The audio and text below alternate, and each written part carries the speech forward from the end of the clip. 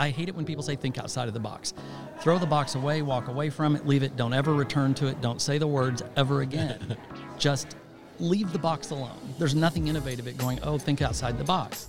That means you're standing outside this folded square.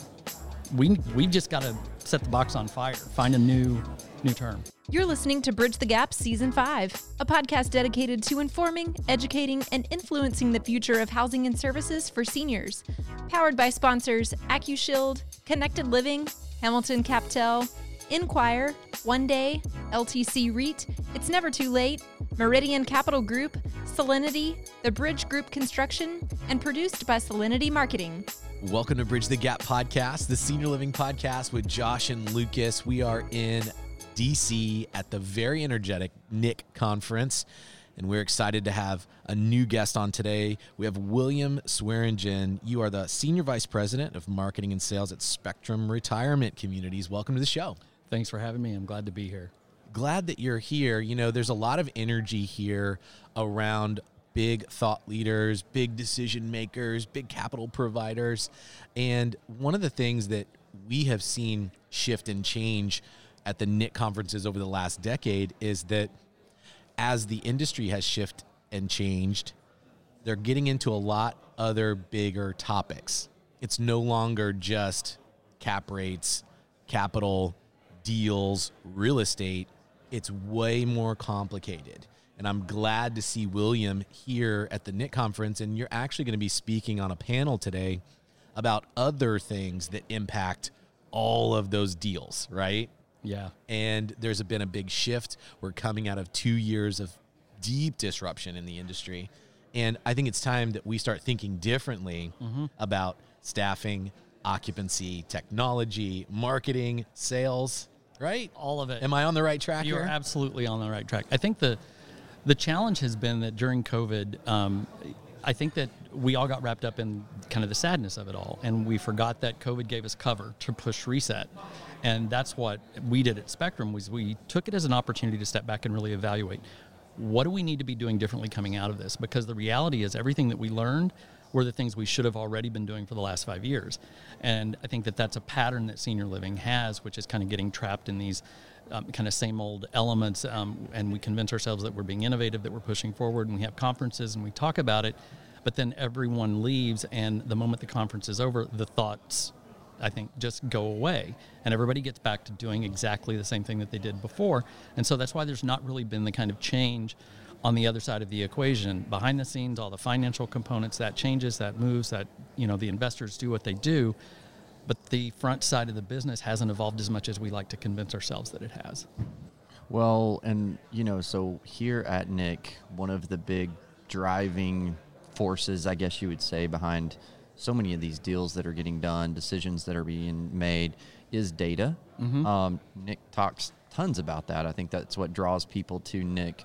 But I heard you in a conversation we were having just before is like, we need to dig a little bit deeper. There's so much more out there that we're not kind of turning over.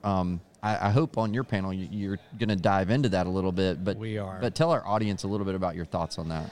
Yeah, so one of the panels is really focusing on the NIC Vision data, and I think the new concept with NIC Vision in and of itself is going to push the industry. It's going to force us all to step back and reevaluate what it is we're looking at when we say data. It's one of those buzzwords that you say it in a room and everybody reacts to it and we all go, yay.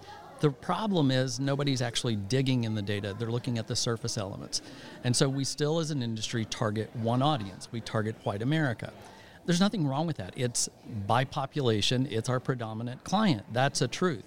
The problem comes when we're not looking at all of the secondary and third tier markets that can be those supplemental elements that stabilize occupancy, that address and kind of recast challenges that you may be having with staffing by just simply looking at things through a different lens. Try actually embracing the consumer lens. You know, for us at Spectrum, and one of the things that kind of caught the attention of NIC and why I was asked to speak on the panel is the direction that we've taken in looking at the data and going 2, 3, 4, 5 layers below that onion and crying a little bit to kind of reshape what it is our message needs to be. We don't go after the ethnic markets out of fear, out of lack of knowledge, an unwillingness to embrace the changes that need to be made.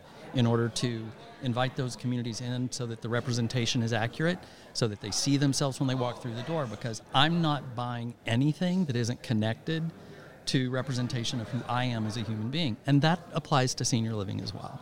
Well, so I'd like to dig in on this a little bit, because I know we've got a ton of operators, developers, both that have been in the industry for years, as well as some new ones. And when people are even beginning to look at new markets, for example, I know years ago, Nick, you couldn't even get data on anything but primary markets. They finally started compiling a little bit of secondary markets. We're still not there on tertiary markets. I just saw a release that finally we're going to start getting some, or at least collecting some data on active adult, which has been a missing thing. But one of the things that's always struck me is, like, let's just talk about feasibility when you're thinking about who you should be going after.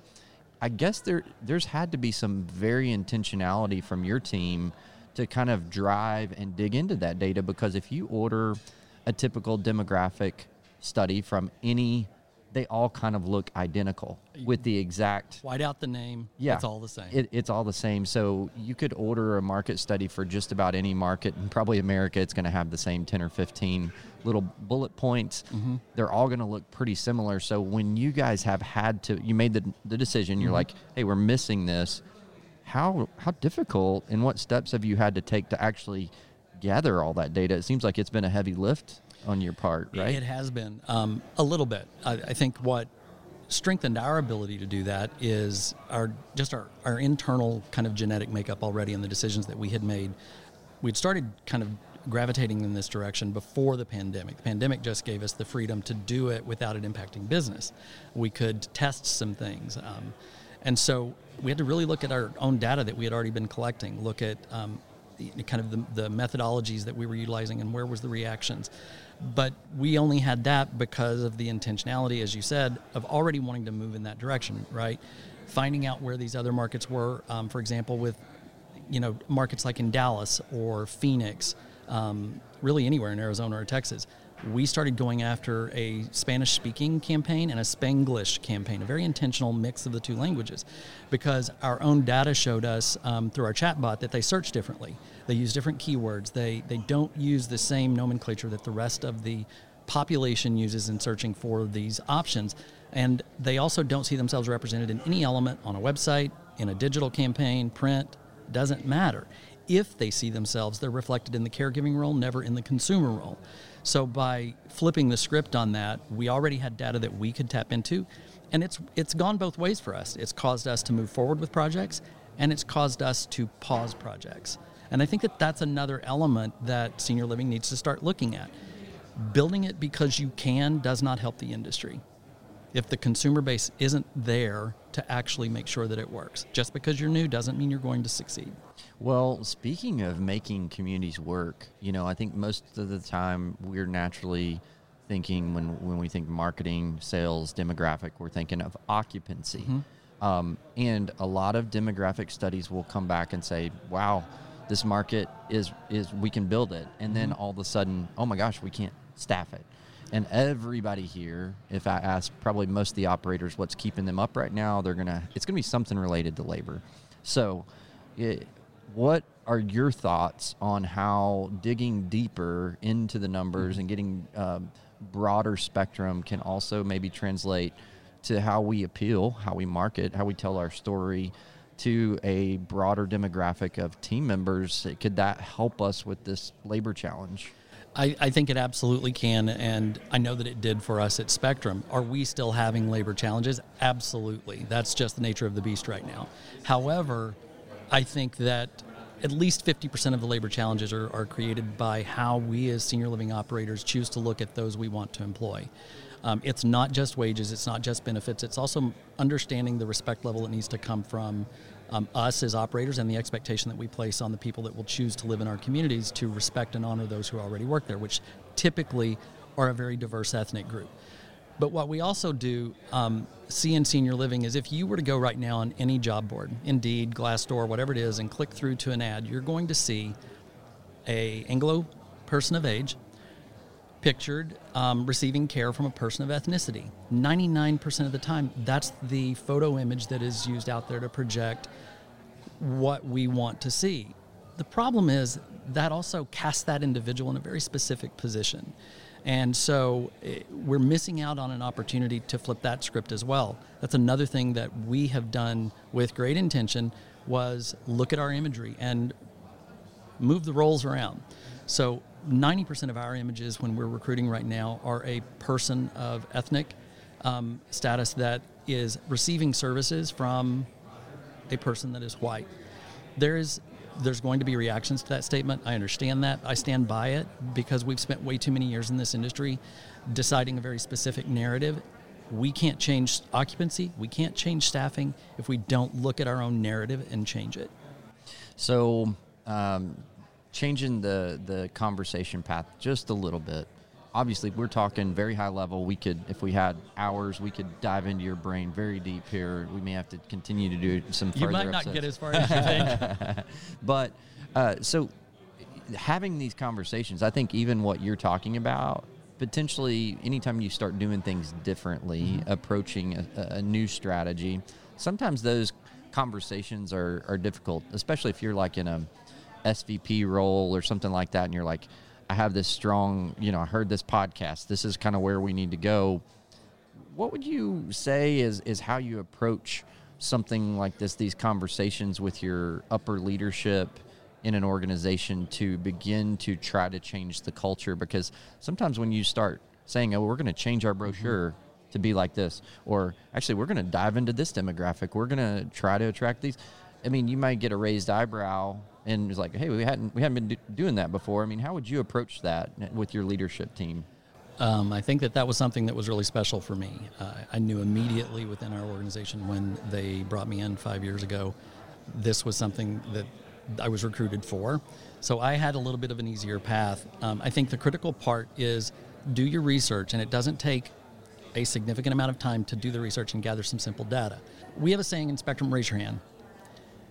An idea can't evolve, it can't grow if the hand isn't raised. And you may not win the battle on the first raising of the hand, but you've got to keep raising the hand on this especially. If nothing else, I think the first statement, said as professionally as one can, is, but what we're doing now isn't working. And so if we know that to be true, what is there to be lost by trying something truly different? Not a little bit different, but just, I hate it when people say think outside of the box. Throw the box away, walk away from it, leave it, don't ever return to it, don't say the words ever again. Just leave the box alone. There's nothing innovative at going, oh, think outside the box. That means you're standing outside this folded square. We've just got to set the box on fire, find a new term. So I love that. So one, I think, of the takeaway that I took away from what you just said, if I'm a listener out there and I'm wanting to create this kind of culture, you have to, as a leadership team, no matter what you are, you got to create a culture where your team feels comfortable saying, like raising your hand, I think was the term. Yeah. So that's a great, I think, just cheat sheet for our listeners right now. Put it on your refrigerator, put it on your desk, put it on your monitor, whatever. Allow your team to raise their hand. So you've got to start with creating that culture, because you're exactly right. I mean, NIC data, OSHA data, all these data points will tell us we have not done a good job as an industry of reaching the potential of what our industry has as far as reaching age, income qualified people and the people that need care that we can provide. So raise your hand. Lucas, just raise your hand anytime you want to say something. I have a question. I've been raising my hand. I want to have a question here. So what an awesome, thank you for taking time for us today. We know you're super busy here. A lot of people wanting to meet with you in the NIC speed dating. We're in the Hubble Hub. That's right. I don't even know what that is, but there's a lot of people in here. It's the basement down here under. We're ready for launch. We're ready for takeoff. We're going to raise the roof and get out of here. It's fun. What a good talk. It's a great talk, and it's great for our listeners for you to take time out. There is a lot of people here, but there's way more people that cannot be at NIC and be able to partake in these great discussions of thought leadership that are here. So, William, thanks for your time today, and we wish you the best on your panel. Thanks. Appreciate it. Love you guys. Love you too, man. Well, thanks for everybody for following us today. Go to btgvoice.com to connect with us with this episode and so many more. You can see us on LinkedIn, Facebook, and Instagram. Thanks for everybody for listening to another great episode of Bridge the Gap. Thanks for listening to Bridge the Gap podcast with Josh and Lucas. Connect with the BTG Network team and use your voice to influence the industry by connecting with us at btgvoice.com.